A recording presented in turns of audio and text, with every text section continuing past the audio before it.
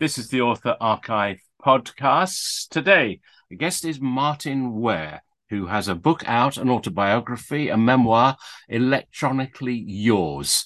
Ominously, then it says Volume 1. So, Martyn, you've got a whole lot more to write about. I started researching the book during lockdown, and it became obvious after about a week that it was going to be impossible to fit it into one volume.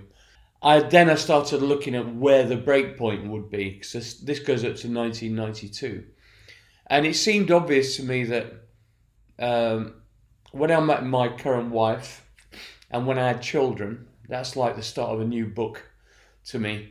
And it was all coincidental at the start of a new phase of my career where there was a regeneration of Heaven 17. We started performing live, and I got interested in soundscapes and art in general. And so I thought Volume 2 is literally the second act of my life, you know. Okay, so let's put you in context. You first came into public recognition because of Human League. Would that be fair? Yeah. And what year was that? That was 1978. And what was it that took you to that point? The thing that endears the book to me, is that it seems to be impelled and propelled by passion.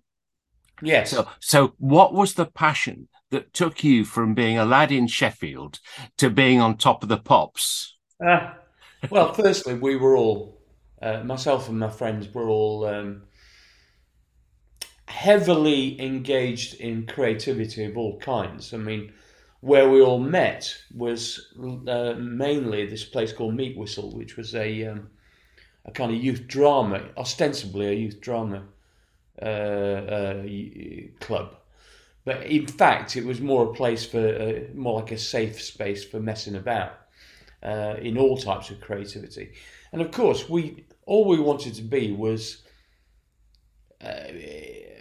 kind of ultimately, if we could have waved a magic wand, be in a pop group, because that's how you got the girls.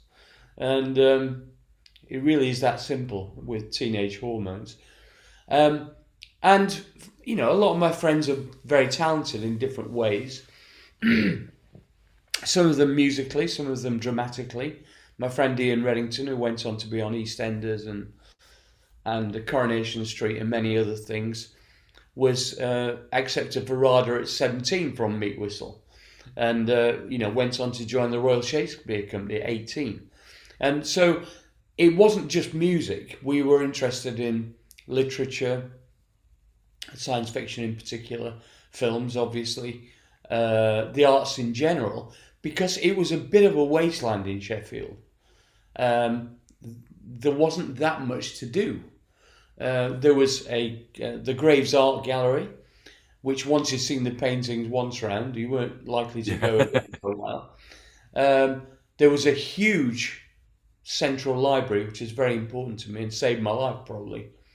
There was a great museum in Weston Park, and that culturally, apart from the odd huge band that would come into Sheffield, play at the City Hall, was about it, frankly. So you had to make your own fun. Yeah, I understand that, and I do resonate hugely with your love of the public library, because I was in Hull while you were in Sheffield, and I used to hang around the library a lot. Now, I used to get my Ray Bradbury books from there, but I also got LPs. Yeah. Did you get sound as well? Well, the thing is, it was available, but I didn't need to because, fortunately, although my family had no money, but as soon as I got a job, I started buying second-hand LPs from the best second-hand record store in Sheffield, which was literally 5 minutes walk from my front door, called Rare and Racy. And so they were so cheap, the second-hand LPs, and they were so eclectic that you could afford to buy them just on the basis of what the cover looked like. You didn't need to listen to them or the description. So because you could always take them back and get half the value back. And so this kind of virtuous circle. It was open for 35 years. It's only just shut down now, which is a real tragedy, actually. And that was my musical education. That, together with Phil Oakey, who obviously went on to be the lead singer of the Human League. He was my best mate at school, and he taught me a lot of stuff because he was more worldly, had a lot more money, and could afford to buy albums and stuff.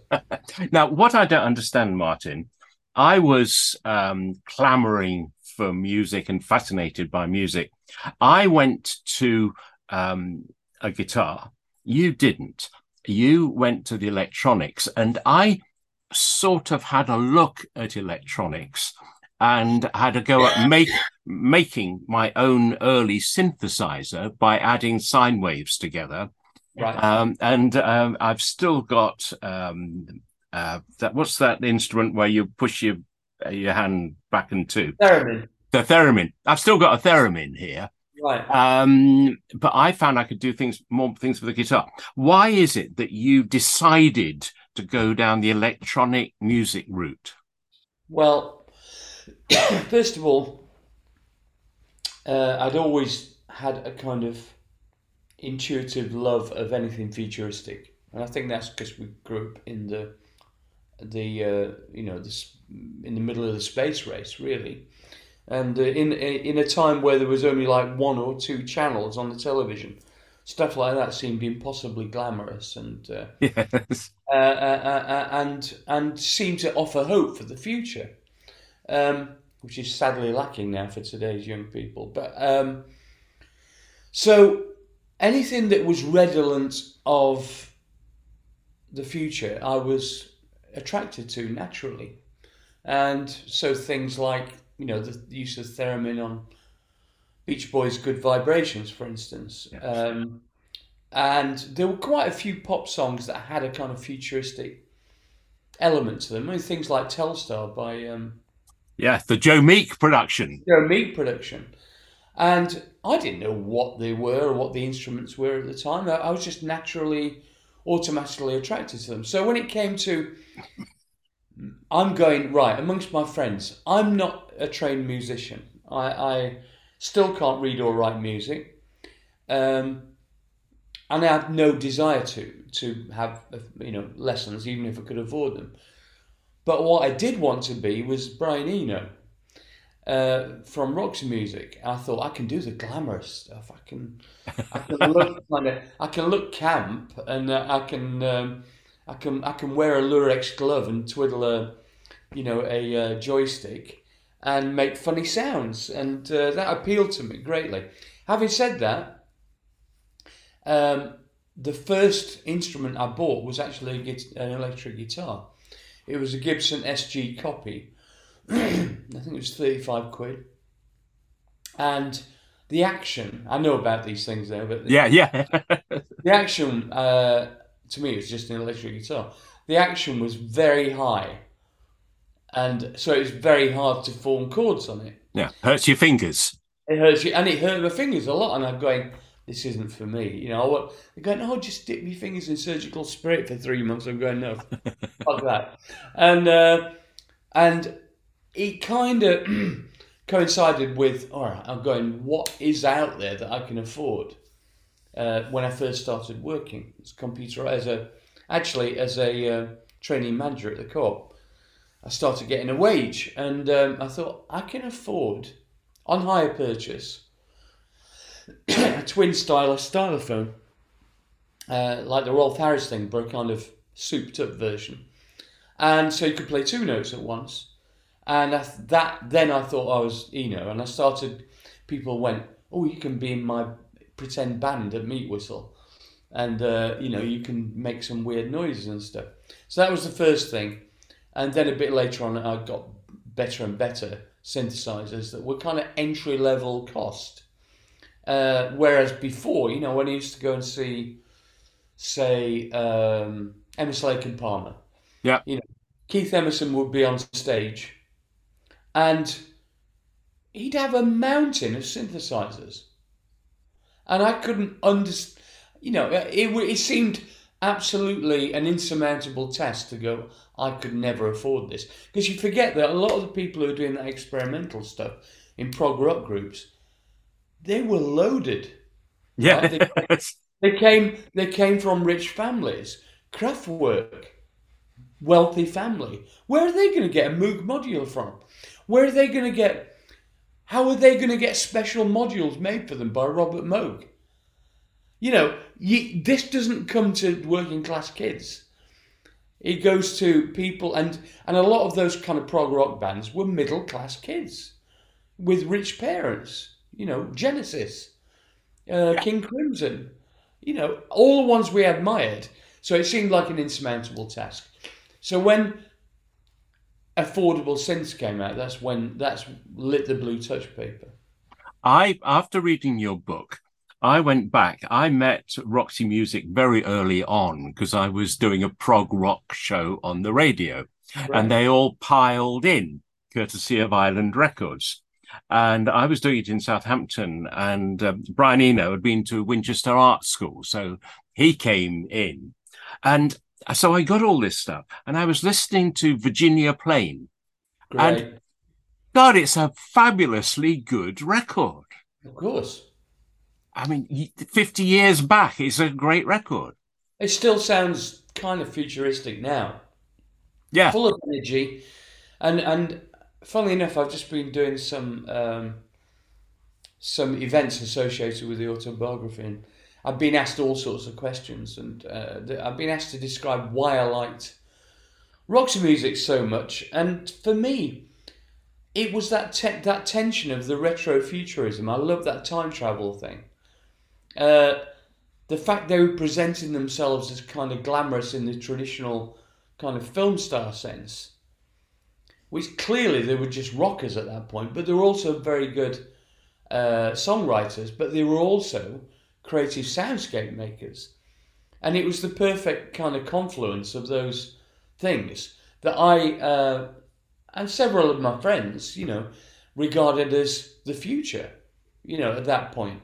And of course, we were all, our biggest influence, I suppose, was David Bowie. But he's more of a chameleon, right? So he was an inspiration from a kind of a variety point of view. And it wasn't until Low and Heroes in the kind of mid-70s that it really, again, that's another blue touch paper that lit another bunch of fireworks.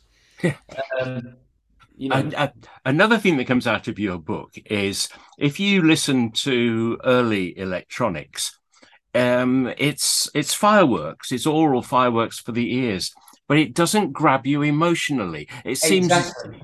It seems this was your mission. Always been my mission.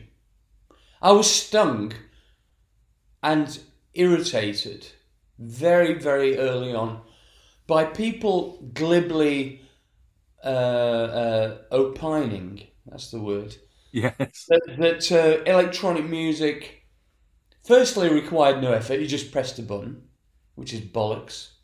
Secondly, secondly that it can't be emotional in the same way that guitar music can be in rock or pop terms, because it doesn't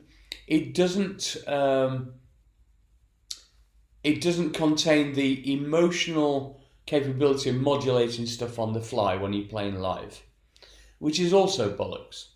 Now there are various kind of synths that allow you to control articulation. I mean, the synth that I play live, called a Roland synth, what's it called? GT. I can't remember now. Anyway, but it's got all sorts of control things with proximity sensors and modulators, and you can create a sense of performance that's not just based on which keys you hit, or pressing a button, so you've got a sequencer running. So the reason we chose the name of the Human League was precisely to articulate that intention.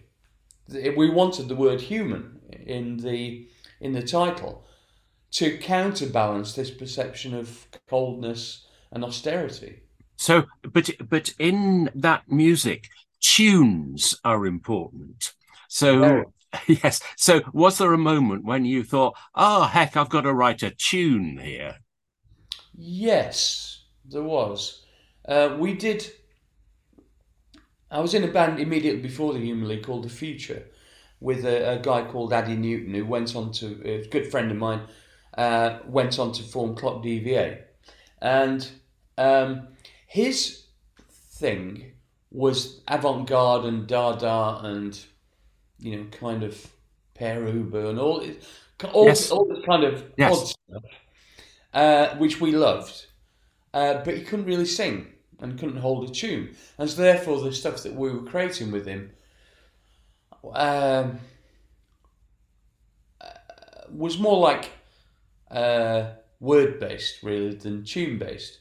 And it's only when we took basically we created a series of soundscapes, myself and Ian Craig Marsh, which we wrote some stuff over the top, and it wasn't really songs, it was more avant-garde than that. We took them down to record companies in London, and the majority of them loathed it and said, get out of my office, more or less. But a couple of them, Virgin and Ireland, gave us some encouragement and said, look, you've definitely got something here, but what you need to do is go away and write some songs with structure. And so we took that to heart. We sacked Addy, I'm afraid, because he couldn't hack it. And that's when we got Phil Oakey in, and that's when we formed the Human League. But writing songs for us wasn't really a problem because we were always fans of that oeuvre. It wasn't like, oh my God, we're too cool for school and we don't want to write pop songs because that's selling out. We loved pop songs. We grew up with glam. We grew up with kind of proto-punk. It was the Ramones and Suicide and New York Dolls and that kind of stuff. So when punk came along, we just thought it sounded like pub rock. Yes. Well, We it were did, didn't it? we were over it. So we were punked for about 2 weeks for the exciting bit, and then we decided no, there's got to be something more than this, and it coincided with a 2-page article, which actually I should try and seek out online, by Brian Eno, who we worshipped, of course. Which was like almost like a manifesto for a new way of doing things. And the essence of it was rock and roll, guitar rock and roll is essentially dead. It won't go away, but it's like, as a creative force, it's moribund.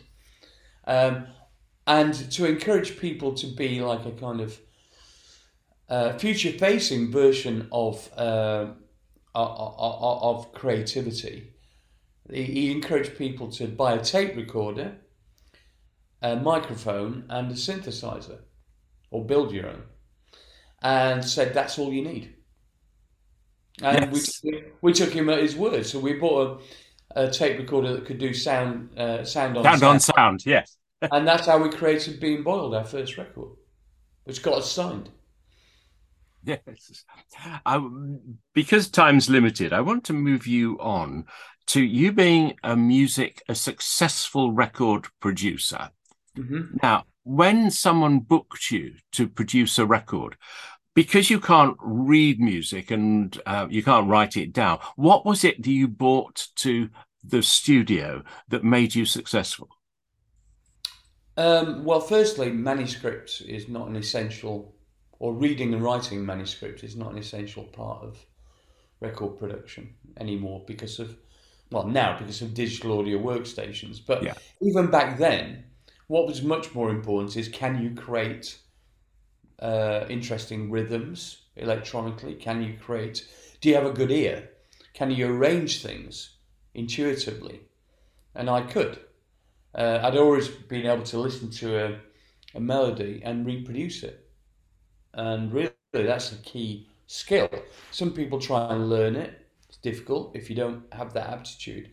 It's just inside me. I can do it. So when I hear, say for instance, a demo of a song that somebody's written, maybe on a guitar or a piano, and they're just singing along, and then you meet the person, and you go, well, I've got some ideas, but I'd like your input as well. I can literally, in my mind's ear, imagine the end product, how it might be arranged, deriving influences from different records that I like and different stuff that I've listened to in the past, and maybe some contemporary stuff. And that really is like having manuscript running in your mind on an imaginary basis. The best example of this reality was when I worked with Green Gartside from Scritti Politti, who literally I did some singles with him, and he had some ideas in the studio for creating 48 track arrangements of these amazing different synth parts and everything. And he started off with like a basic rhythm and some little blips and blops going blip, bop, bidip, bop, bop. I'm going, what the fuck is this? And he'd already assembled in his mind the hocketing between the different parts. He knew what he wanted to do. He also cannot read or write music. He'd got a multi-stave manuscript running in his head on a timeline. So I now, looking back, realise I have that same capability. You see, I'm a great fan of Mavis Staples. Me too. Yeah. Now, yeah. Yes, I know. I mean, she walks on water as far as I'm concerned. What could you bring to a legend like Mavis? Well, first of all, the British Electric Foundation idea was to create electronic soul versions of famous songs with maybe unusual combinations of either musical style or singer versus song or something. So something that it always had to have an angle, right? With Mavis, who I've always been an enormous fan of Staples singers and everything. Yeah. With Mavis, when we did the second BEF album in 1992 or 91, I wanted to kind of focus mainly on the soul aspect of everything, and then the electronic bit would fall into place behind that. So I wanted to get some classic soul singers involved. So I got Shaka Khan. I'm amazed they agreed to do it. You just asked them if they do it, they do it. But Mavis, at that time, all what people have to remember is, particularly for performers. I mean, Mavis is a songwriter as well, but with Tina, for instance, Tina Turner, she didn't write songs. She just performs whatever she decides to do or is given. So oftentimes, like when I started working with Tina, she didn't have a record contract. When I was working with Mavis, I don't think she had a record contract at that point either. So all these people who me and you regard as complete bulletproof legends, who should always be given a stipend to create stuff, don't have that luxury a lot of the time. They have big peaks and massive troughs in their career. So the corollary of that is, if you approach them at the right time, they're more than willing to do stuff for cash. Not necessarily a huge amount of cash either.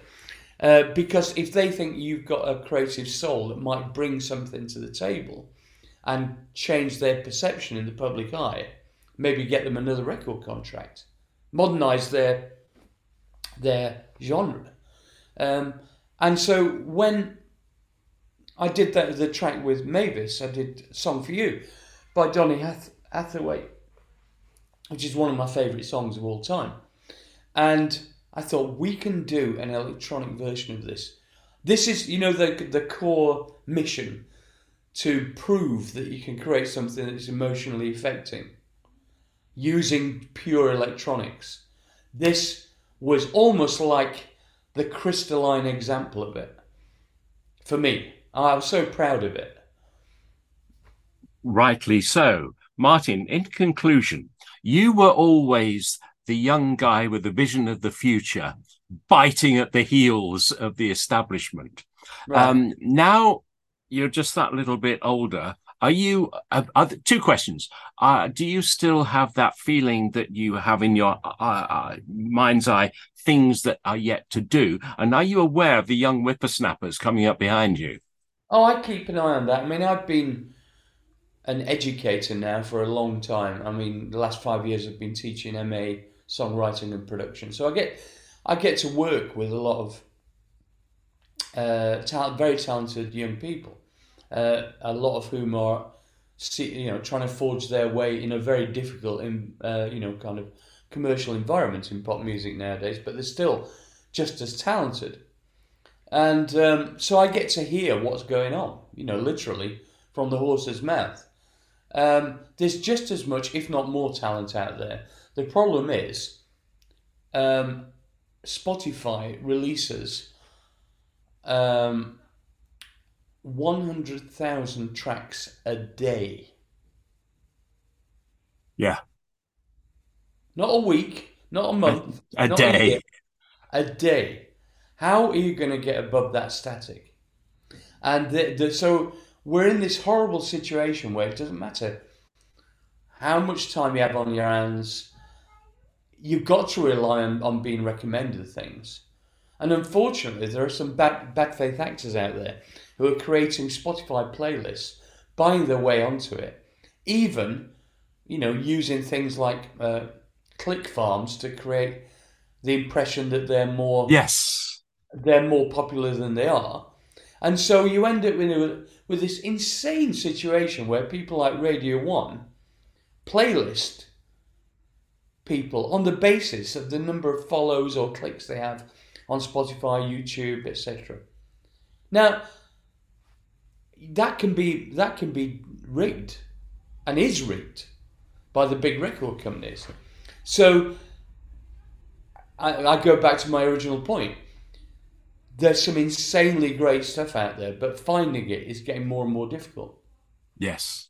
Finally, Martyn, just a personal thing. Yeah. There is only one thing in your book that I'm really envious of. You got a check for rather more money than you probably ever thought of when you were a lad in Sheffield. What did you do with it? Oh God, it's like a financial advisor question. I wasn't stupid. I bought a very good value apartment in Venice, in Italy, with about £160,000 worth of it, and then I put the rest. Well, I obviously had some spending money, but I put a significant amount away into a pension, which I'm now rinsed. No, it was the Venice question. Because when I first went to Venice, I could not believe it. And every time I go to Venice, I still can't believe it. Yeah, me And too. and yeah, and I just love the fact that you've got this openness, openness to being moved by the city that inspired Vivaldi. It takes my breath away, and it has the same effect on you.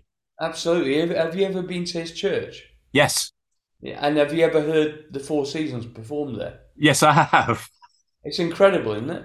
It's It's a totally different experience because that piece of music was written for that acoustic. yeah. And that acoustic is one of the creamiest, most beautiful, lacking in early reflection reverbs in the world. So I'll give you a great example. So when they play in winter, I think it is, it goes diddle all those arpeggios, right, on the strings.